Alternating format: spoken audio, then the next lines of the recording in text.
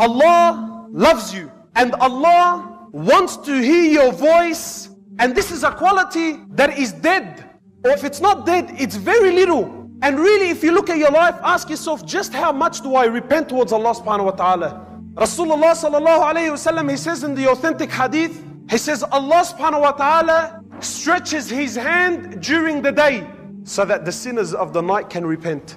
And then Allah the Almighty stretches his hand during the night so that the sinners of the day can repent. And Allah will continue to stretch his hand during the day and the night till the sun rises from the west, meaning the day of judgment. Allah subhanahu wa ta'ala, my brothers, the King, the Master, the Creator, you know, it's an amazing thing. Allah subhanahu wa ta'ala doesn't need anyone. Allah doesn't need anyone. Don't ever think, brother, in your life that your charity or your salah or your little tasbih or your little, this does not increase Allah's greatness. This does not make Allah better in any way, shape or form. In fact, Allah subhanahu wa ta'ala says in the Hadith al-Qudsi, He says, Ya ibadi. Allah is calling out. He says, oh my slaves, not the Muslims, anyone and everyone. Oh my slaves, Ya ibadi. Law awwalakum wa akhirakum. If the first of you till the last of you, meaning from the first human being till the last human being. If all of you, human and jinn, if you were all together collectively and worship me and worship me and worship me and worship me until you all come like the best heart amongst you, this does not increase my greatness. It does not increase Allah's greatness. Rasulullah sallallahu alayhi wasallam was sitting with his Sahaba. He says to them, you know, I see what you don't see and I hear what you don't hear. He says to them, verily the heavens have squeaked. The heavens, the sky, the heavens have squeaked. You know, when you put a lot of weight on something, makes that squeaking sound. There's a lot of weight, there's a lot of pressure on it. He says the heavens have squeaked. He says, for by Allah there isn't room for 4 fingers except there is an angel in prostration towards Allah subhanahu wa ta'ala. Does Allah need me? Yet this Allah, Rasulullah sallallahu alayhi wasallam, he says in the authentic hadith that Allah is happier. Allah is so happy when you, my brother, when you, my sister, when you make tawbah towards Allah. Rasulullah sallallahu alayhi wasallam, he says in the authentic hadith, imagine, look at the example he gives sallallahu alayhi wasallam. He says, imagine there's someone in the desert and he's riding on his camel and he has all of his provisions on the camel. And then the man takes some rest and then all of a sudden he loses his camel. What hardship would this man be going through? Everything, my food, my water, my transportation is on the camel and I lose the camel. He says sallallahu alayhi wasallam in the authentic hadith, then imagine this man was to take some rest, then all of a sudden he was to see his camel again. How happy would you become? How happy would you be? He says, Allah is happier than this man when you make tawbah to him. Allahu Akbar. Ya Allah, you don't need me. Ya Allah, I'm nothing. Yet you are this happy when I make tawbah? Yes, my brother. Yes, my sister. Allah wants to hear your voice. Humble yourself before Allah. Humble. Because it shows that you're a slave and He's your master. Because it distinguishes any pride that's in the heart. Anything. How much does Allah love us? Allah says, oh my slave, if you come to me with an earthload of sin, but you don't associate partners with me, I will come to you with an earthload of forgiveness. Allahu Akbar. This Allah who says, do what you want. If you repent, I will forgive. My brother, who in the world has so much love? Ya Allah, you don't need me. Ya Allah, I'm less than zero. You are the King of all kings. You are the Master. You are the one who the billions and billions and billions and billions of angels are in prostration day and night. They never disobey you. Never, never, ever do they ever disobey you. Yet you're happy when this sinner says, Ya Allah, forgive me.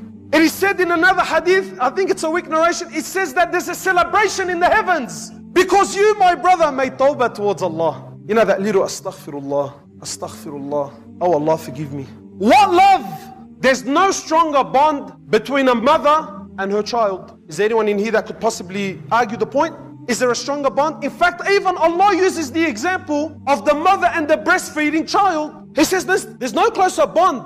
This mother who for years, and even your mother, if you push the right buttons, she'll disown you. Your father, who took honor and pride in knowing that I have a son or in knowing that I have a daughter, he took honor and pride and he worked day and night to provide us with a good, comfortable life. Even him, if you push the right buttons, he'll disown you.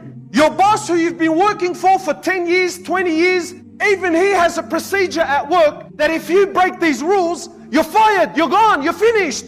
Your best friend, your buddy, your pal, my brother, my kawi, my whatever he is. Years on the streets, years together. We spend time in the cell together. He's my cellie. Whatever he is, if you push the right buttons with him, even he's going to disown you. But Allah the Almighty, who doesn't need any of us collectively, Allah the Almighty says, oh my slave, if you were to sin against me, harm me, neglect me for 10 years, 20 years, 30 years, 40 years, 50 years, 60 years, then one time in your life, only once in your life, you decided that I want to make tawbah and you said, Ya Rabb, Allah says, Ya Abdi, what do you want? And he said, Ya Allah, forgive me. He says, my slave, I have forgiven all your sins. Is this not a Rabb who's worthy of worship? Does this Allah not, is he not worthy of being praised day and night? You don't have to speak to any sheikh, nothing whatsoever. Don't sign any paperwork. You don't even need to be in wudu. You don't even need to be in a particular place or at a particular time. Nothing whatsoever. Anytime something enters the heart, you say, Ya Rabb. Allah says, Ya Abdi, Naam. Naam, what do you want? And Allah isn't like the human being. Allah, the more you ask, the happier. Allah, the bigger the ask, the bigger the wish, the happier He is. Rasulullah sallallahu alayhi wasallam, he says, every single human being is a sinner. Everyone, sheikh, mufti, whatever he is, he's a sinner. He says, and the best of sinners are those who make tawbah towards Allah. In fact, Allah says, if this ummah was to stop sinning, Allah would replace it with an ummah that sins and then makes tawbah. Is this Rabb not worthy of worship? This is Allah, my brothers. This is Allah. And Allah wants to hear your voice. Humble yourself before Him. Do it in the dark. Do it on your own. Do it in public. In wudu, out wudu. Doesn't matter. Turn to Allah. Allah wants to hear your voice. Allah already knows what you do in secret, in the dark is, and Allah already knows it anyway. But Allah wants to hear your voice. Allah wants to see you humble yourself before Him. And that's why, my brother, when you raise your hands and you say, Ya Rabb, oh Allah, Allah, if you don't forgive me, who's going to forgive me? Allah, if you don't have mercy upon me, who's going to have mercy upon me? Who? Allah, I knock on your door. If you don't open the door, then who's going to open the door? Who? Brother and sister, if you had the money of the world, who can forgive your sins other than Allah? Who? No one except Him. You know, there's always a brother in the crowd. There is always a brother in the crowd that says, brother, not me, man. You don't know my past. You don't know the places I've been, and you don't know the things I've done. There's always that brother. My brothers, Rasulullah sallallahu alayhi wasallam, he tells us in the authentic hadith in Bukhari, he tells us of a man who killed 99 people. How many did he kill? 99. So my brother, your past, the past of the brother sitting next to you, in fact, every single person sitting in this room and their past collectively, we don't even come to a quarter of this man. He killed 99 people. Authentic hadith in Bukhari. Open up Riyadh Salihin, chapter 2, repentance. Look at it there. So after 99 people, something entered his heart and he wanted to make tawbah. So he asks the people, he says to them, where can I go? I want to make tawbah. So the people said to him, look, there's this guy who's a abid. He worships Allah day and night. If there's anyone you're going to ask, go and ask him. So the man goes to him and says to him, brother, I've killed 99 people and I want to make tawbah. Can Allah forgive me? So this abid, and just a side point, my brothers, this is the danger when you seek knowledge from someone who looks religious. But bro, he's in the masjid every day, bro. This guy's pumped. I asked him and he said it's alright. We all do this. Brother, his beard's like that. Wallah, his beard's like that and he's always in the masjid. I asked him and he said it's alright. So he asks the abid, this guy's worshipped Allah day and night. This guy's never seen anything. This guy's in worship day and night. So when he hears 99 people, the guy freaks out. He can't comprehend killing one man, let alone 99. He says to him, Allah can never forgive you.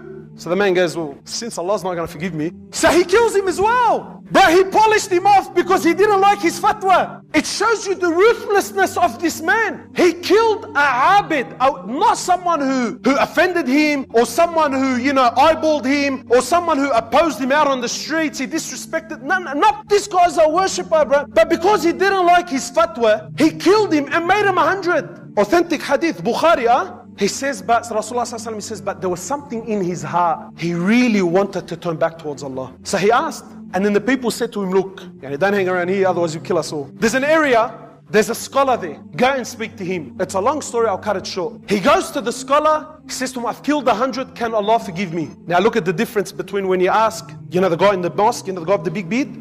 When you ask him and you ask a alim, he says to the man, and who can stand between you and tawbah? Who? Now we're talking. The man's thinking, now we're talking. I like this thing. He says to him, for you to make tawbah, you got to leave this environment. It's a very bad environment and the people, they're not helping you in doing good. There is a town, there is an area, go there, there are good people. These people will help you worship Allah and they will help you pull up and change. So the man was sincere. He packs his stuff and heads off to the town. On the way, death meets him, he dies. So the angels of forgiveness come down and the angels of punishment come down. And there's an argument. The angels of mercy said, but he made tawbah. The angels of punishment said, no, he killed 100 people and he didn't complete his tawbah, he was on the way. So Allah sends down a third to be a judge between them. The angel says, measure the distance. If he is closer to the town of sin, then let the angels of punishment take him. But if he is closer to the town of forgiveness, then let the angels of mercy take him. So they measured the earth, and unfortunately for him, he was closer to the town of sin. Authentic hadith in Bukhari, Allah ordered the earth to change its dimensions and made him one hand span closer to the town of piety. 100 people! But he was sincere. Allah gave him this. I gave the same khutbah. Someone came up to me after. He said to me, bro, my 14-year-old son has a big smile on his face. I said to him, why? He said, because now he thinks he can go do whatever he wants and Allah's going to forgive him. So I said tomorrow, I'll make this a note towards the end of my khutbah. Brothers, Allah subhanahu wa ta'ala's mercy and forgiveness is not a free ticket for you to go out there and sin. Don't misunderstand the khutbah. Allah's mercy is for the one who wants it. Allah's mercy is for the one who does wrong and then he acknowledges his wrong and then he wants to turn to Allah, then Allah forgives him, yes. But this does not mean in any way, shape or form that this is a golden ticket for you and I to get out onto the streets and run amok and then say, you know what, I'll repent when I'm older. You're planning and plotting against Allah. You think Allah doesn't know what's in your heart, brother? Sister, do you think Allah doesn't know what's in your heart? What makes you think that you will make that tawbah, that you will repent before death comes to you? It's like Fir'aun. Allah mentions him in the Quran. Fir'aun, the biggest tyrant. Then when death came to him and he was drowning, he said, oh, I believe in the Lord of the Israelites. Allah says, now you've acknowledged.